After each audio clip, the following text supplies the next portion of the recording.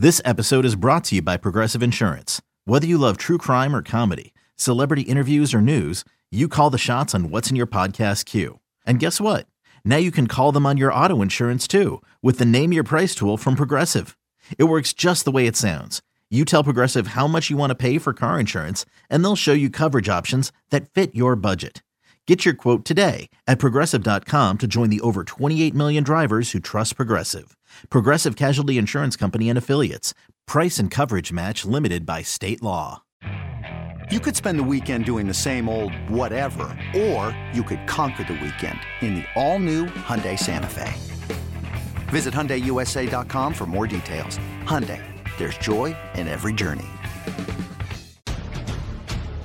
Hour 3, You Better You Bet, presented by BetMGM. PJ Glasser, Mark Drumheller here with you on a Wednesday, filling in for Nick and Ken. We are still with you on Stadium for the next hour up until 6 o'clock p.m. Eastern time. So make sure you join us. Watch stadium.com. You can also go to twitch.tv/BetQL, YouTube /Odyssey Sports, or listen to us on Sirius Channel 160 and Sirius XM 205. We're going to have two guests join us during this hour. Pat Boyle, host on WFAN and CBS Sports Radio, going to join us at 5:20. And then Ben Wittenstein will join us as well, 5:40, NBA betting analyst over at Stadium and live on the line. Talk some NBA with Ben and with Pat. Talk some college hoops as well. Mark, we got game of the night, maybe game of the year in college basketball tonight with IUPUI in Detroit. Have you seen this? The 0-26 team favored by 5.5? I did. What a night for college basketball, right? Everyone's going to be pumped up to watch Detroit, hopefully get their first win. Big favorites here. You got to bite down when you're mouthpiece deep if you're going to lay points with a team that hasn't won yet. But I think it might be the right side. I'm sure we'll talk about that one a little later. We certainly will, Mark. What sicko would dare to bet Detroit in that game? We'll talk about that later on in the show. Let's continue talking some college football, though. Let's talk about Alabama. They have the fourth best odds to win the national championship next year at plus 800. Obviously, no more Nick Saban. End of an era in Tuscaloosa. They're coming off their semifinal loss to Michigan in the Rose Bowl. Their schedule's pretty tough next year. Home against Georgia, at Oklahoma, at LSU, at Tennessee. Some tough games for Bama. Obviously, year one of Kellen DeBoer. Jalen Milroe is going to be back. They're going to have one of the best wide receivers in the country, who's a freshman, Ryan Williams, who I can't wait to watch. Lost some guys on defense, as you would imagine. Saban leaving. Some of those defensive guys are going to transfer out. But what are your thoughts on Bama year one after Nick Saban? Are you just completely staying away, wanting to see what they look like without Saban? I'm pretty confident in Kalen DeBoer. That's the key here. If it was, I don't want to say any other coach, but the majority of the other names that were floating around there, I was not real confident would be able to come in and have an impact. But Kalen DeBoer has shown that he's able to win at any level he's been at. What he's done at Washington was incredible, and it doesn't take him time to ramp up. Like, he hops in there, gets the job done. He has all the talent, all the resources at Alabama. So I don't think they're going to miss a beat. I don't want to say they're being undervalued because they had the fourth best odds to win the national championship, but I know a lot of people are jumping off the bus looking for ways to kind of play against them. I'm not one of those guys. I'm not playing against Kalen DeBoer. I like to bet on Kalen DeBoer, make a lot of money. That's how things go. But I think Alabama is going to be just fine. Are they going to win the national championship? I don't know. I know the bar is going to be high for Kalen DeBoer, but I think they're in great hands. Yeah, it's tough because I agree with you. Everything on Kellen DeBoer. He is the guy that I most wanted Bama to hire. If it couldn't have been Lanning, I wanted it to be DeBoer. Sark, Lanning, or DeBoer were the three that I wanted. So pleased with DeBoer. You said it, though. It's not only that he's won everywhere that he's gone, but he wins quickly. And whoever was going to take over for Nick Saban, Mark, as you know, the expectations were going to be impossible. But it was important to find a coach that was going to win quickly, right? Because the fans are used every single year to being in the playoff. They're used to going undefeated or losing one game in the regular season. So them losing like 3-4 games in a regular season, not used to that. So I think bringing in DeBoer is important. I think keeping Ryan Williams in that program as their receivers, kind of their blue chip recruit, was important. A lot of people have kind of compared that Ryan Williams to Kellen DeBoer could end up being what Julio was to Nick Saban. Saban really didn't have too much success, didn't really have too much experience kind of recruiting in the South before he came to Bama, and that was one of the big concerns that a lot of fans have with DeBoer. He's obviously been a guy who's been on the West, Pacific Northwest, out there in like Big Sky country and all that. Like, would he be able to recruit in the SEC? So I think getting a guy like Ryan Williams is key for him. But the schedule is just what concerns me for Bama, because even with Nick Saban there, these games are already going to be tough as is. And now with him out, like, it's even going to be that much tougher. Tennessee is going to be really good this upcoming season. I know we'll dive into them in a little bit. LSU at Oklahoma, like, all those games are going to be on the road. And then you got to play Georgia at home. You also get Wisconsin on the road too. So they got some tricky games. They got to play Missouri at home. Missouri's going to be a top 10 team this season. They got a nice squad coming back. So yeah, it's a tough schedule for Bama. Personally, I'm not doing anything with them yet because they're going to still have the Alabama tax next to their name, right? Like, even though Saban's not there, it's still the fear of like Bama and the name brand that I think they might, the price maybe should be a little bit better. So I'm going to hold off on Bama. I will say recently they just lost Ryan Grubb and Scott Huff, the offensive line coach and the OC, who were with DeBoer at Washington. They lost both of those guys to the Seahawks. So those are two big losses to maybe keep an eye on as well. Oregon, you asked Denton Day about Oregon at 10-1. Denton loves the Ducks this season. You said you're a big Dan Lanning guy. Do you like the Ducks a lot as well, Mark? Absolutely. I can't wait. And, you bring in Dylan Gabriel, who I think it fits that offense even better than what we saw out of Bo Nix, right? Bo Nix had some limitations. Everyone talked to him about how he was like dumped down Bo Nix, and they talked about the screen passes and not being able to stretch the field vertically. I think Gabriel's aggressive enough to where they're going to do a lot of things. He gets Tez Williams back. I think he's going to have plenty of weapons there. So I think Oregon's going to be even better than they were last year.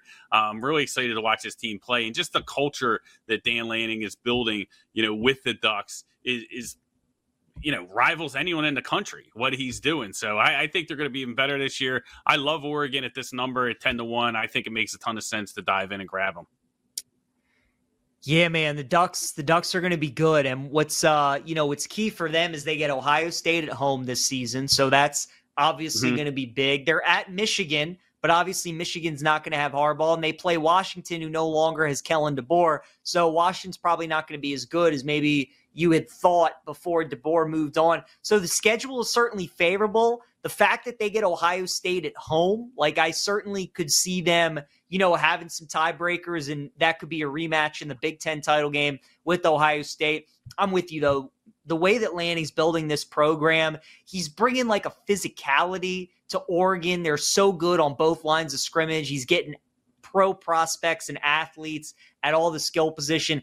And now what he's doing with the quarterback room, like the fact that you got Dylan Gabriel to transfer over and Dante Moore, he's getting kids to buy into his program. So Oregon's in a good spot. Obviously now in the era that we're in with NIL, having all that Nike money certainly helps. But I'm with you. I think the Ducks are going to be very popular this year, especially at their price at 10-1. But I like Oregon. I think they could have a really good season. What about Ole Miss at 11-1? A lot of talent returning. Jackson Dart comes back. Defense should be much better. Are you ready to get there, though, yet with a Lane Kiffin team? Like, do you think Ole Miss are they just like college football playoff good, or do you think they could be national championship good? I think they're college football playoff good, but that's really good. I mean, that's a huge, feather in the cap for Lane Kiffin in a program that really doesn't have the resources. The way he's able to recruit and the way he's able to win the portal at Ole Miss, I think is tremendous. And I thought when the Alabama job opened up, I know that, a lot of people were like, hey, we don't want to see Lane Kiffin there. But if he was at a program that had, better resources than Ole Miss, had a better reach, in the portal, they would be really, really tough. I don't think they can win the national championship, but they're going to be a lot of fun to watch in the playoffs. Not sure what I think about Jackson Dart. I'm curious to see what you think. I felt like he made some steps last year, and then towards the end of the year, wasn't so sure, right? It was obviously a better season for him, but is he progressing, the way that you expected to see, PJ? Yeah, I'm not a Jackson Dart guy. I'm not. I think he's overrated. I think he's a good player, but they're getting priced at 11-1, like thinking that Jackson Dart's going to be a Heisman candidate, and I'm not there at all. I watch him play, and I just in these big games, like he didn't play good against Bama, and again, Bama's got a great defense, and he didn't play well against Georgia, and Georgia's got a good defense, and both of those teams are on the road. But for Ole Miss to get to that next step, right? They're going to need their quarterback to be the best player on the field in most games. They're going to need him to carry them to these wins, right? Because for Ole Miss to get over the hump mark, like as you know, they're going to have to beat these teams that they haven't been able to beat forever, right? Like if you want to win the SEC, you got to go through Bama, you got to go through Georgia, you got to win these games. I just don't think Jackson Dart is the quarterback to do that. So I'm with you. I certainly think Ole Miss could make the college football playoff just because of how their schedule stacks up to some of these other SEC teams. But I think that's their ceiling. I don't think they're going to make it to the semis. I don't think they're going to make it to the title either. Yeah, I think the key for Ole Miss is when they're able to get a quarterback that allows Lane Kiffin to open up his bag without any kind of restrictions or any kind of limitations. And I feel like when I watch the Ole Miss offense with Jackson Dart, there are limitations. Like it feels like almost that Kiffin's trying to protect him at times, trying not to put him in situations where he could get himself in trouble. And if he had a quarterback that he could just let it rip with and really open up that playbook, I think they would be lethal. But they haven't been able to get that guy yet. And I think once they do, I think that's when you're really going to see the Running Rebels take a huge step. Yeah, it's a really good point. What do you think life after Jaden Daniels is going to be in Baton Rouge for LSU? They're 16-1 to win the title. That, as great as that offense was last year, Mark, they could not stop anybody on defense. LSU overs were like the best bet in college football. It was Iowa unders and LSU overs. That was the best bet. So what are you doing with LSU this upcoming season? Not much. I think that we'll see the offense take a step back, obviously, without Daniels. I think the defense will be better. I think they'll be around where they were, like competitive in the SEC, but not really a threat to kind of, move forward in the national championship. It's going to be the most fascinating part about the college football season, I think, for me is we talk about Alabama and the changes that they've gone through, and Milroe gets Ryan Williams. It really just matters more how you're playing at the end of the year, like we saw with Alabama last year, because of the playoff system. It's just the regular season is not as important. And if you have everything, as long as you have everything in motion, turning by the time the playoffs comes around, you can make a move and you can get into the national championship, where before you were much more dependent on how you performed early in the season, especially in the conference schedule after you got out of your non-con games. Those early in-conference games were massive because you didn't want to dig yourself a hole. And I think for teams going through a lot of turnover or change, like in Alabama with the coaching staff, like LSU with losing Daniels, if they can just tread water and make it into the playoffs, I think you could see a jump. But I don't see it for LSU. I think that kind of more applies to an Alabama team. But that's the new landscape of college football, where you don't really need to be that dominant in the early part of the regular season. And it's really just a matter of you peaking at the right time when the playoffs start. Are you a fan of the 12-team playoff? Were you pro-expansion when all these conversations were going on? Yes. There's nothing I despise more than bowl games where nobody's playing, right? Like why are we playing these games if none of the great players are playing? How are we supposed to handicap these games when there's players on the field that we never even saw or ever even heard of? So I couldn't stand what bowl games have become. And I think that this is the best solution to it, right? You get more teams playing more meaningful games, and you figure out, who's the best team. 12 teams, I think, is large enough to where you're going to get, is the 12 team going to be competitive when they're playing, the early games against the 5 seed or whatnot? Possibly not. I mean, the semifinal games weren't competitive. A lot of them weren't competitive. So that's definitely going to happen. But I think you give 12 teams a chance. You find out who the best team is. And I like it. I mean, I think, listen, it's the NFL playoffs isn't always the best roster, winning the Super Bowl. So I don't think if the college football crowns a champion that might not have been the strongest roster or the best team for the majority of the season. I don't think there's anything wrong with that. I absolutely love it. I can't wait for the playoff. Mm-hmm. You know, in college football, just not all schedules, not all conferences are created equally, right? Like it is what it is. Mm-hmm. The SEC this past year was not the same league as the ACC, right? SEC was a way better league.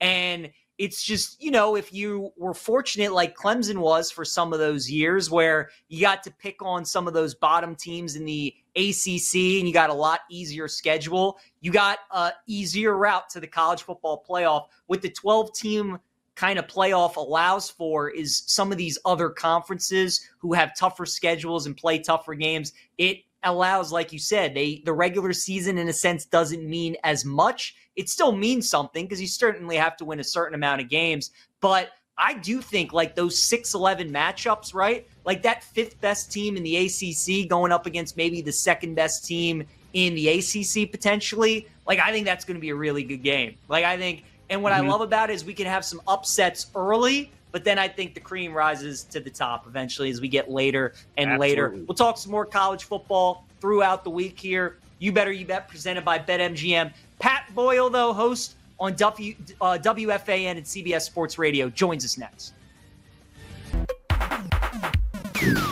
Let's get back to You Better You Bet, presented by BetMGM on the BetQL Network.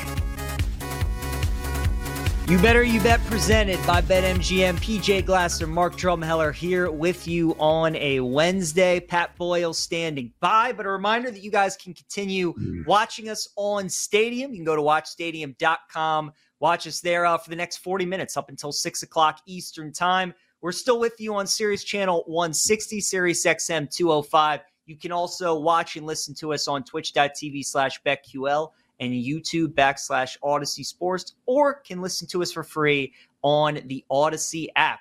Time to check in with our next guest, Pat Boyle. You can follow Pat on Twitter, X @PatBoyle44. He's a host for WFAN and CBS Sports Radio, and now is the co-host here of BetQL's weekend show, 5-Star Weekend with Sean Marash. Pat, really appreciate the time, man. We'll get right into it. I see you rocking your Knicks shirt. They're in action tonight against the Magic. Did you take anything in that Knicks Magic game tonight?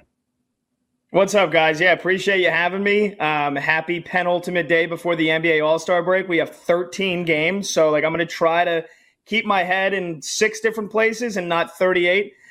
We got a lot of stuff going on. This is one of the best days of the year.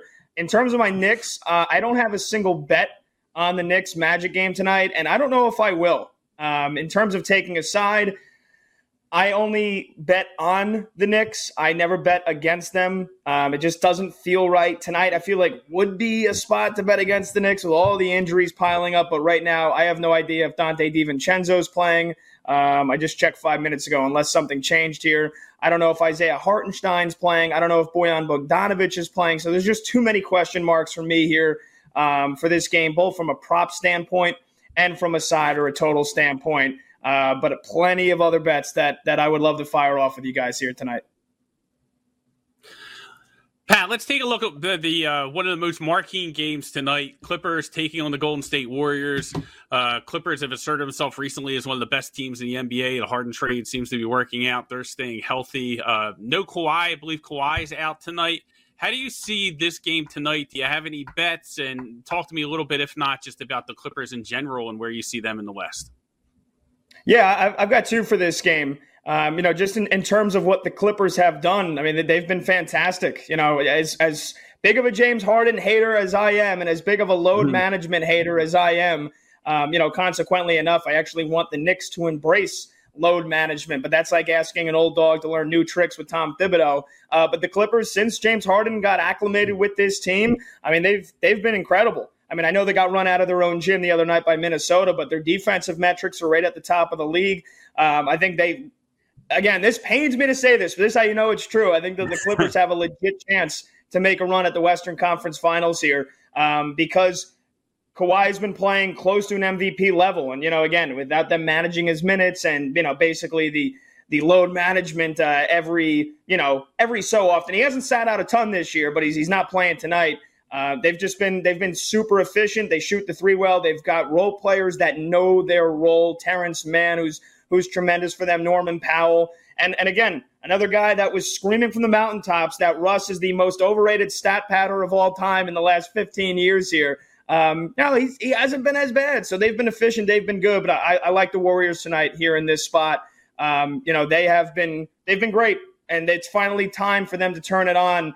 With Draymond coming back, their defense has been sensational, holding 4 straight teams under 112 points. The big win on Saturday against Phoenix, they backed it up at Utah. Now they come home here, and with the Clippers missing Kawhi, I think this is a spot where the Warriors want to get as much momentum and really just feed off of everything they've been doing well the last couple of days here, the last 2 weeks. So I like the Warriors -3 or -3.5, whatever you guys have the line at here. I think you see 2.5. So I like the Warriors 2.5 here. And then a play I like from a player prop standpoint is Jonathan Kuminga over 19.5 points. And again, that is mostly just because without Kawhi Leonard, what Kuminga brings to the table with his athleticism, the ability to get to the bucket, the ability to hit the mid-range shots. I know his numbers have been a little bit down since Draymond has come back, understandably so. But, I mean, come on, he was putting up 20 points like it was nothing before Draymond came back. Obviously, he has earned the trust of the coaching staff there, and with good reason. I mean, it was a couple of weeks ago where he basically called out Steve Kerr and said, play me more. And then they did, and then he started dropping 25 and 30. So Kuminga's at 19.5 last time I checked. Without Kawhi, I think he's a matchup nightmare for the Clippers tonight. And I like Kuminga over 19.5, and I like the Warriors to cover the spread. Pat, what about this Rockets-Grizzlies game? This game is a little bit of a funky spread. You got Memphis, who has lost 9 in a row, but they're only 2.5-point dogs at home to Houston. Is this one of those games where maybe Houston is overlooking one of the, teams that's struggling the most in the NBA right now, just getting to the All-Star break? Do you like Houston? Any props for you in this game tonight? Yeah, well, after Monday night's debacle with the Knicks, I mean, don't even get me started. I want nothing to do with betting on the Rockets. I hope they lose by 30 points here tonight after that atrocious call on Jalen Brunson. The worst call in NBA history. Let's call it what it is. It was the worst call I've ever seen in the sport of basketball at a professional level. And again, basically flip a coin on what kind of Grizzlies are going to show up. They've basically been playing with just Jaren Jackson and Santi Aldama here the last couple of weeks. Everybody else bringing up from the G League. That being said, some guys have done a nice job for them, like G.G. Jackson. I think it's hard to keep track of, honestly, who's playing for the Grizzlies on a night-in, night-out basis. But they've given teams some fits, and they're playing at home. So, again, side standpoint, I want nothing to do with this. The one thing I'm looking at, revenge spot for Dillon Brooks here, right? I mean, after he got cast out of Memphis, he's been playing well lately, and I got him just a couple of minutes before we hopped on at 16.5. So this is just an auto system play, if you will, here for me with Dillon Brooks coming back to Memphis. He's been playing well lately. He's going to want to show off for the crowd. 16.5 points, Dillon Brooks. I'm taking the over. Pat, let's head over to Philadelphia. Joel Embiid obviously out. They bring in Buddy Hield. And I feel like the market is having a hard time, how to rate this Sixers team. 4-point favorites tonight against the Miami Heat. Heat been playing well. How do you see this game tonight? Yeah, to be honest, this is a game I want no part of, right? Because the Miami Heat 2 weeks ago, they were, they couldn't win a game, and they were getting run out of their own building. They were getting destroyed, and even in good situational spots. And now all of a sudden, Heat culture, here they go. They're turning it on as we get close to the All-Star break. Even without Jimmy Butler, they blow out Milwaukee last night. It was at the Bucks, tired after the back-to-back. They had a play where they beat Denver the night before. I have no idea. And then, this Sixers team, they've been up and down without Joel Embiid here. So, again, you want to put your money on guys like Buddy Hield and Kelly Oubre to not go a combined 1 for 17 from deep. Go ahead, have fun. I'm not touching this one. But this is – I wouldn't be surprised if this game has 250 points. I wouldn't be surprised if it has 190. And it's, we're winding 12 years here. So this is a game. Good luck if you do bet it. I want no part of it. Pat, 4 games tonight on the NBA slate with double-digit spreads. You got Boston at home against Brooklyn. You got the Pelicans home against the Wizards, Dallas home against the Spurs, and then the Suns at home against the Pistons. You say you got a ton of bets. Did you do anything in any of these games that feature double-digit spreads? In terms of just taking the spread or buying points itself, no. The Celtics-Nets rematch, I mean, that's always tricky betting a home and home, especially when they play each other on back-to-back nights. And, again, with the All-Star break ahead, I think you do have to keep that in mind here. Some teams, I've seen good teams go into the All-Star break and they just, kind of let the last game fall by the wayside, don't really care about it, don't seem to have a ton of motivation. I've seen bad teams do the same as well, and I've seen the flip side. I've seen bad teams going into the All-Star break looking to just carry some momentum into the second half. So 13.5 is so many points. And, I get it. The Celtics are great and they can beat any team by 20 or 30. And the Nets, since they've traded guys away here, they're just not a very good team. But, they could easily keep this game close. Last night, they got it down to 6 before Boston finished them off. But the one play I do like in this one, a guy that they load managed last night, Kristaps Porzingis here. I'm looking at his points in this one, over 21.5. Again, these two played each other last night. Now Porzingis is fresh. The Nets, Ben Simmons is out, so you don't get the defense that Ben Simmons provides, the man of glass. Of course, he's out again here for Brooklyn. So Porzingis, whether they stretch him and have him shoot a couple threes on the perimeter, whether he attacks inside against Nick Claxton, who very inconsistent as a defender. I think Porzingis, just because he's fresh here and the Nets have struggled defensively, I'm taking him over 21.5 points. And then I'm also taking Porzingis to hit 3 threes. It's plus 160. He's hit 2, I think, in 4 out of the last 5 games. So I think to get another one at plus 160 here. Again, last night that game had 33 pointers between the Nets and the Celtics. So they're going to shoot them. And you think the guys would be a little bit tired. You think maybe a bit more propensity to shoot the 3. So I like Porzingis over points, but then I'm also going to have a little bit on him to hit 3 threes. Pat, I'd like to rewind to something you said. You brought up Kristaps Porzingis and how he's offload management, and that was part of the handicap and you targeting him tonight. Is that something you typically look at throughout the card when people are out on a rest day, coming back fresh? Is that like an area that you zero in? And then is there any other nuances with, players being out that you like to target in the props?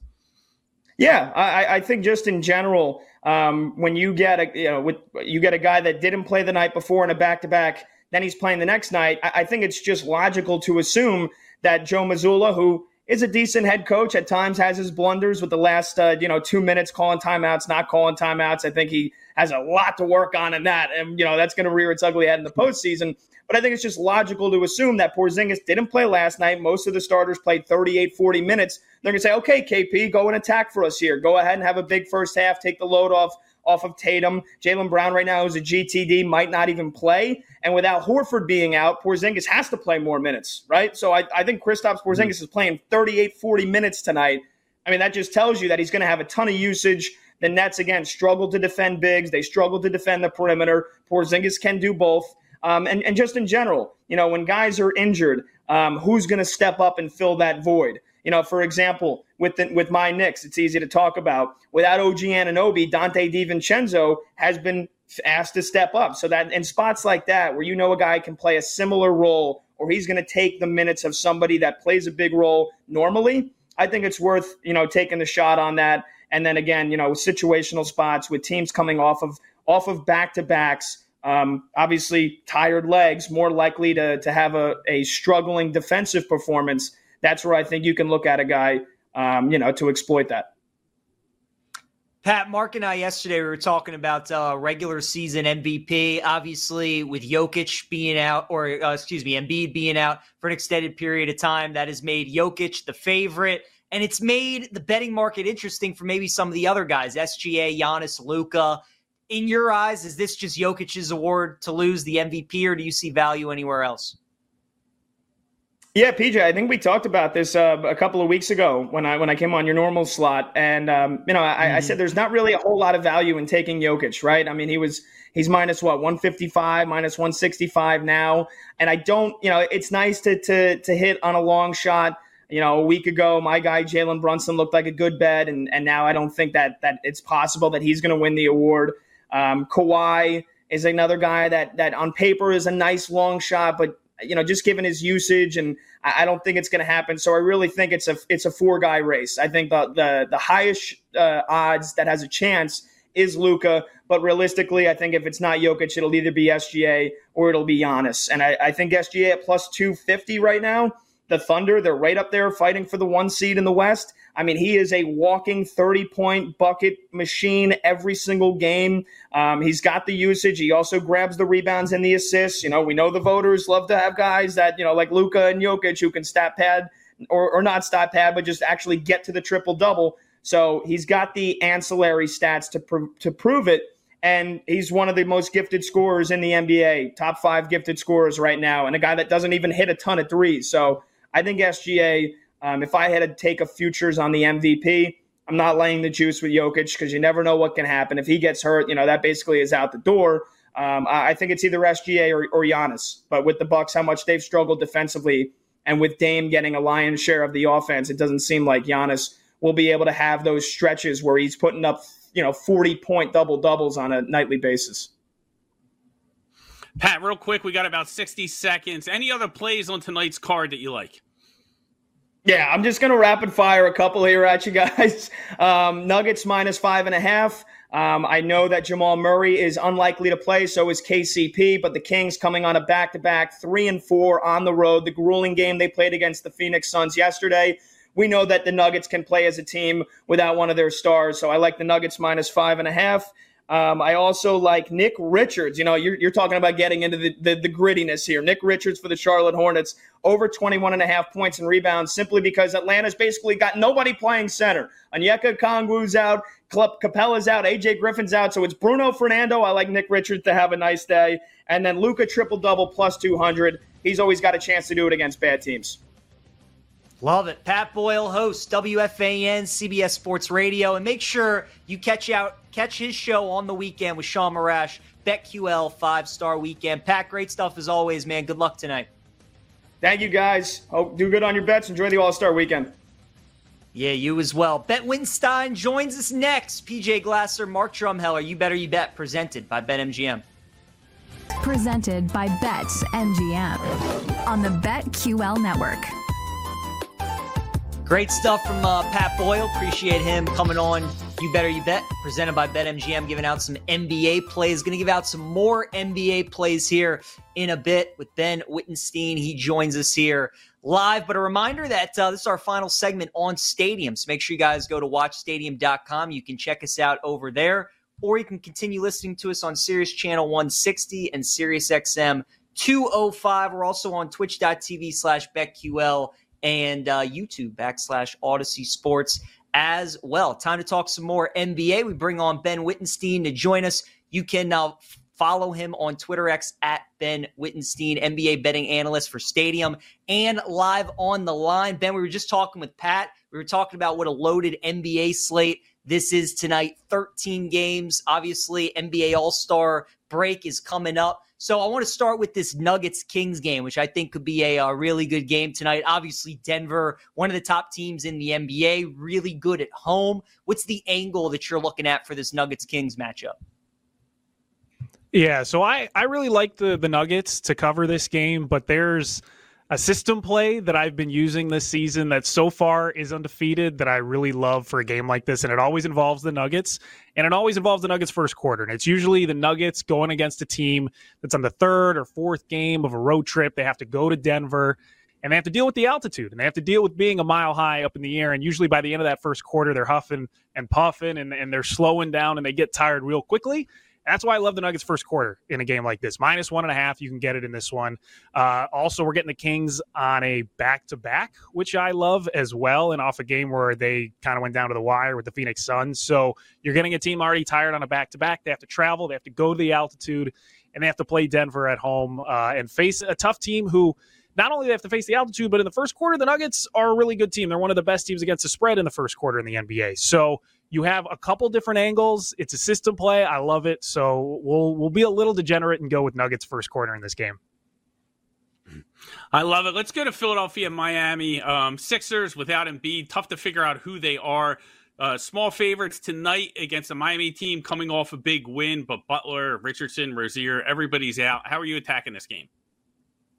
Yeah, this is a really weird game because of all of the injuries. Butler, like you said, no Embiid. Maxi's kind of by himself with some of these new guys that he has to deal with. And I know Miami's coming off. They're on a back-to-back, and they played a team in Milwaukee where I thought they definitely should have won that game. They played well. It was a revenge game for them. But I love Miami to cover and win the first half. You can get that at plus money with no Embiid and especially no Tobias Harris tonight for the 76ers. This team is 1-4 without Tobias in total, and their defense is terrible. 125th is their defensive rating, which is by far the worst. If you look at the season stats, I think the last worst in the season is the Charlotte Hornets at 120. So at 125, it would be by far the worst defense in the NBA if they played without Tobias all season long. They're 11-6 against the spread without Jimmy Butler in the lineup. And then also, wanted to say with the Heat, they have the best defensive rating in the first half over the last 5 games. So this is a team that comes out firing. They're getting used to playing without Jimmy Butler, and they're playing a team in Philly who's still kind of trying to figure out how to deal without Embiid, how to deal with some of their new players. I love Miami in a spot like this right before the All-Star break. They're not a team that just kind of gives up and waits for their vacation. They go and attack hard. Even off a back-to-back, I think you're getting them at a pretty good number as an underdog in the first half. I love this play for tonight. Hopefully they play as well as they did last night against Milwaukee. They looked really good again tonight against the Sixers. Ben, what about the Bulls? You're there in Chicago. They're 9.5-point dogs in Cleveland tonight. Cavs have obviously been on a roll. They've won like 9 of their last 10 games. You think the Bulls can keep this one close tonight against Cleveland? Yeah, and I'll be the first one to raise my hand and say I have lost a lot of money betting the Bulls this season, thinking they were going to be a lot better than they actually were. But 9.5 that's a little too much. That's a little too much for this team. The Bulls are starting to show a little bit of signs of life. They've won 3 out of the last 4 games, and they're starting to play some defense. They're top 10 offense. They're top 10 adjusted offense over the last 5 games. It's starting to come together a little bit without Zach LaVine. We saw how well they did in December without LaVine. They made a run. They started having people really believe that this team was going to be good. LaVine came back and they treaded water for a bit. Now they're not going to be without him for the rest of the season. They're stuck with DeMar DeRozan being their main scorer. Ayo Dosunmu has started to play really well. He's shooting lights out from 3, and I expect that to continue tonight as well. So I like the Bulls catching 9.5. They've beat me a lot this season, but I have a pretty good feeling for this team. 9.5 is just a little too much. This is also a bit of a revenge game for them as well. They got beat up by the Cavs a bunch. So I like the Bulls in this spot. I mean, if it goes to double digits, I'm going to absolutely hammer it, but I love it. Plus 9.5. Okay, let's talk about Pacers, Raptors. This number looks a little bit short to me. Do you agree? Do you have a bet on this one? Yeah, I was feeling that way a little bit too. I like the Pacers in this one at minus 3.5. They're a team, they just got embarrassed by the Charlotte Hornets, and they were, I believe, a double-digit favorite in that one as well. I think it was about 10, maybe 9.5 at some places, but they should not have lost that game in any way, shape, or form. It's not a great Charlotte Hornets team. So now they have a bit of a bounce-back game. They're really good, guys. The numbers love the Pacers in a spot like this. 60% winning percentage against the spread after a loss. They have a 63% winning percentage against the spread as a road dog. And they have a 64% winning percentage against Eastern Conference teams. So you have all those line up. You can get them at minus 3.5. It's a little bit short of a number. The Raptors they're okay. They're not great. They're still trying to figure themselves out after the trade deadline. I think the Pacers, they're ready for the All-Star break, but this is the last game before they go back to Indian host. They're going to be wanting to win this game. They're going to be wanting to cover this game. And at minus 3.5, it's a bit of a short number. You're maybe getting a little bit of a better number since they're coming off a bad loss to the Hornets. I'll take them all day. So, Ben, again, the NBA All-Star break is coming up this weekend. So we've watched, first half. We feel like we got a pretty good read on these teams. When you look at the futures market, the Clippers right now are kind of the talk of the league, and it's tough to trust them. Kawhi's going to be out tonight if they can stay healthy in the postseason. Denver's the defending champions. But where are you on the Clippers as we head towards the second half of the year and in the postseason? Do you think they're legit contenders? If you were making a bet right now in the West, would you bet the Clippers at plus 240 before you bet the Nuggets at plus 210?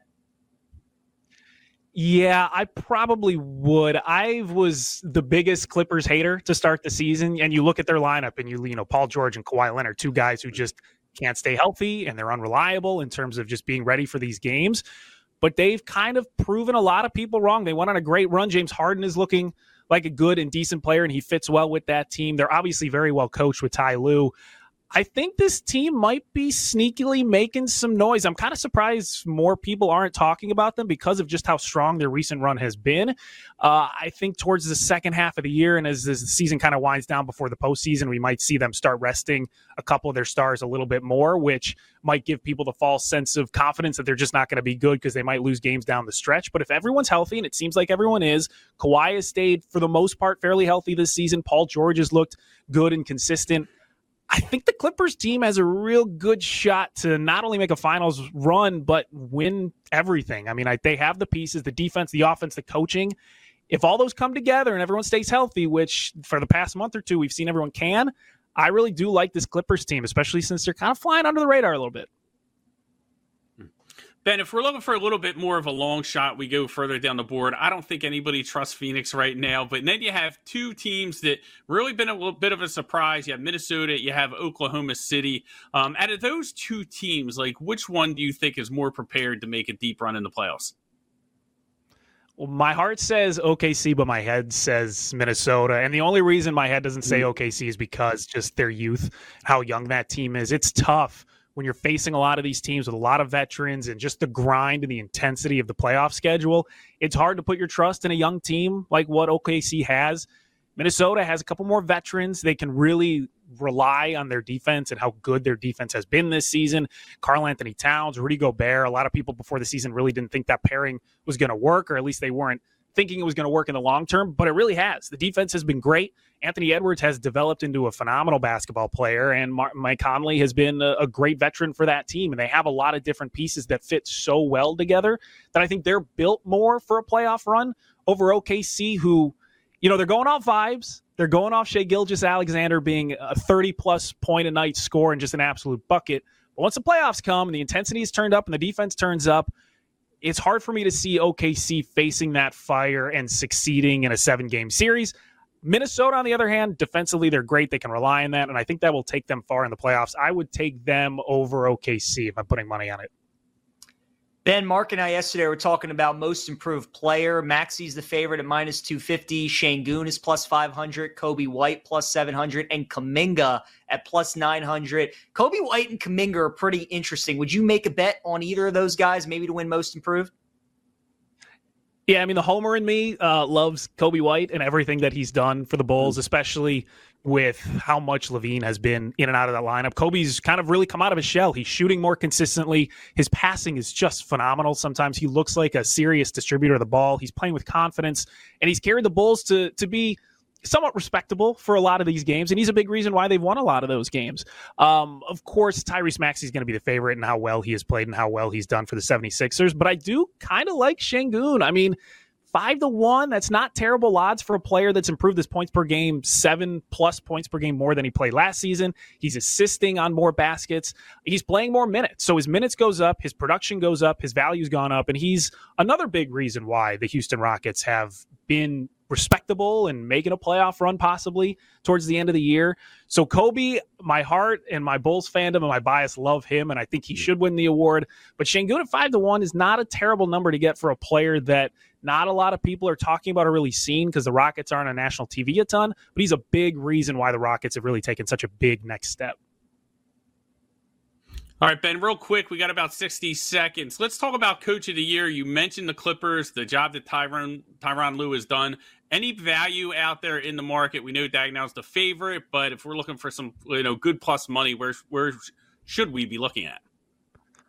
Yeah, and I hate going to, the number 2 guy, but I do love Chris Finch at plus 250, I believe he is. He's coached, and I just ranted and raved about how good the Timberwolves are, but we go towards the beginning of the season, we rewind back there, and people were really skeptical that Karl Anthony Towns, Rudy Gobert, and how well those two were going to work together. And throughout this regular season, they've just proved everyone, including myself, very wrong. That defense is phenomenal. Rudy Gobert is fantastic. There's a big reason why he's such a large favorite to win Defensive Player of the Year. Karl Anthony Towns is really fine and fit his role just a little bit. And Chris Finch has developed Anthony Edwards at an astounding pace to the point where Anthony Edwards is one of the top superstars in the league at this point. One of the names everyone kind of knows. He's starting to become a household name. So those all are big reasons why Chris Finch should be getting more recognition. They're the number one team, and I think they're going to push even harder towards the end of the season. More You Better You Bet coming up next. We'll be right back with You Better You Bet, presented by BetMGM on the BetQL network.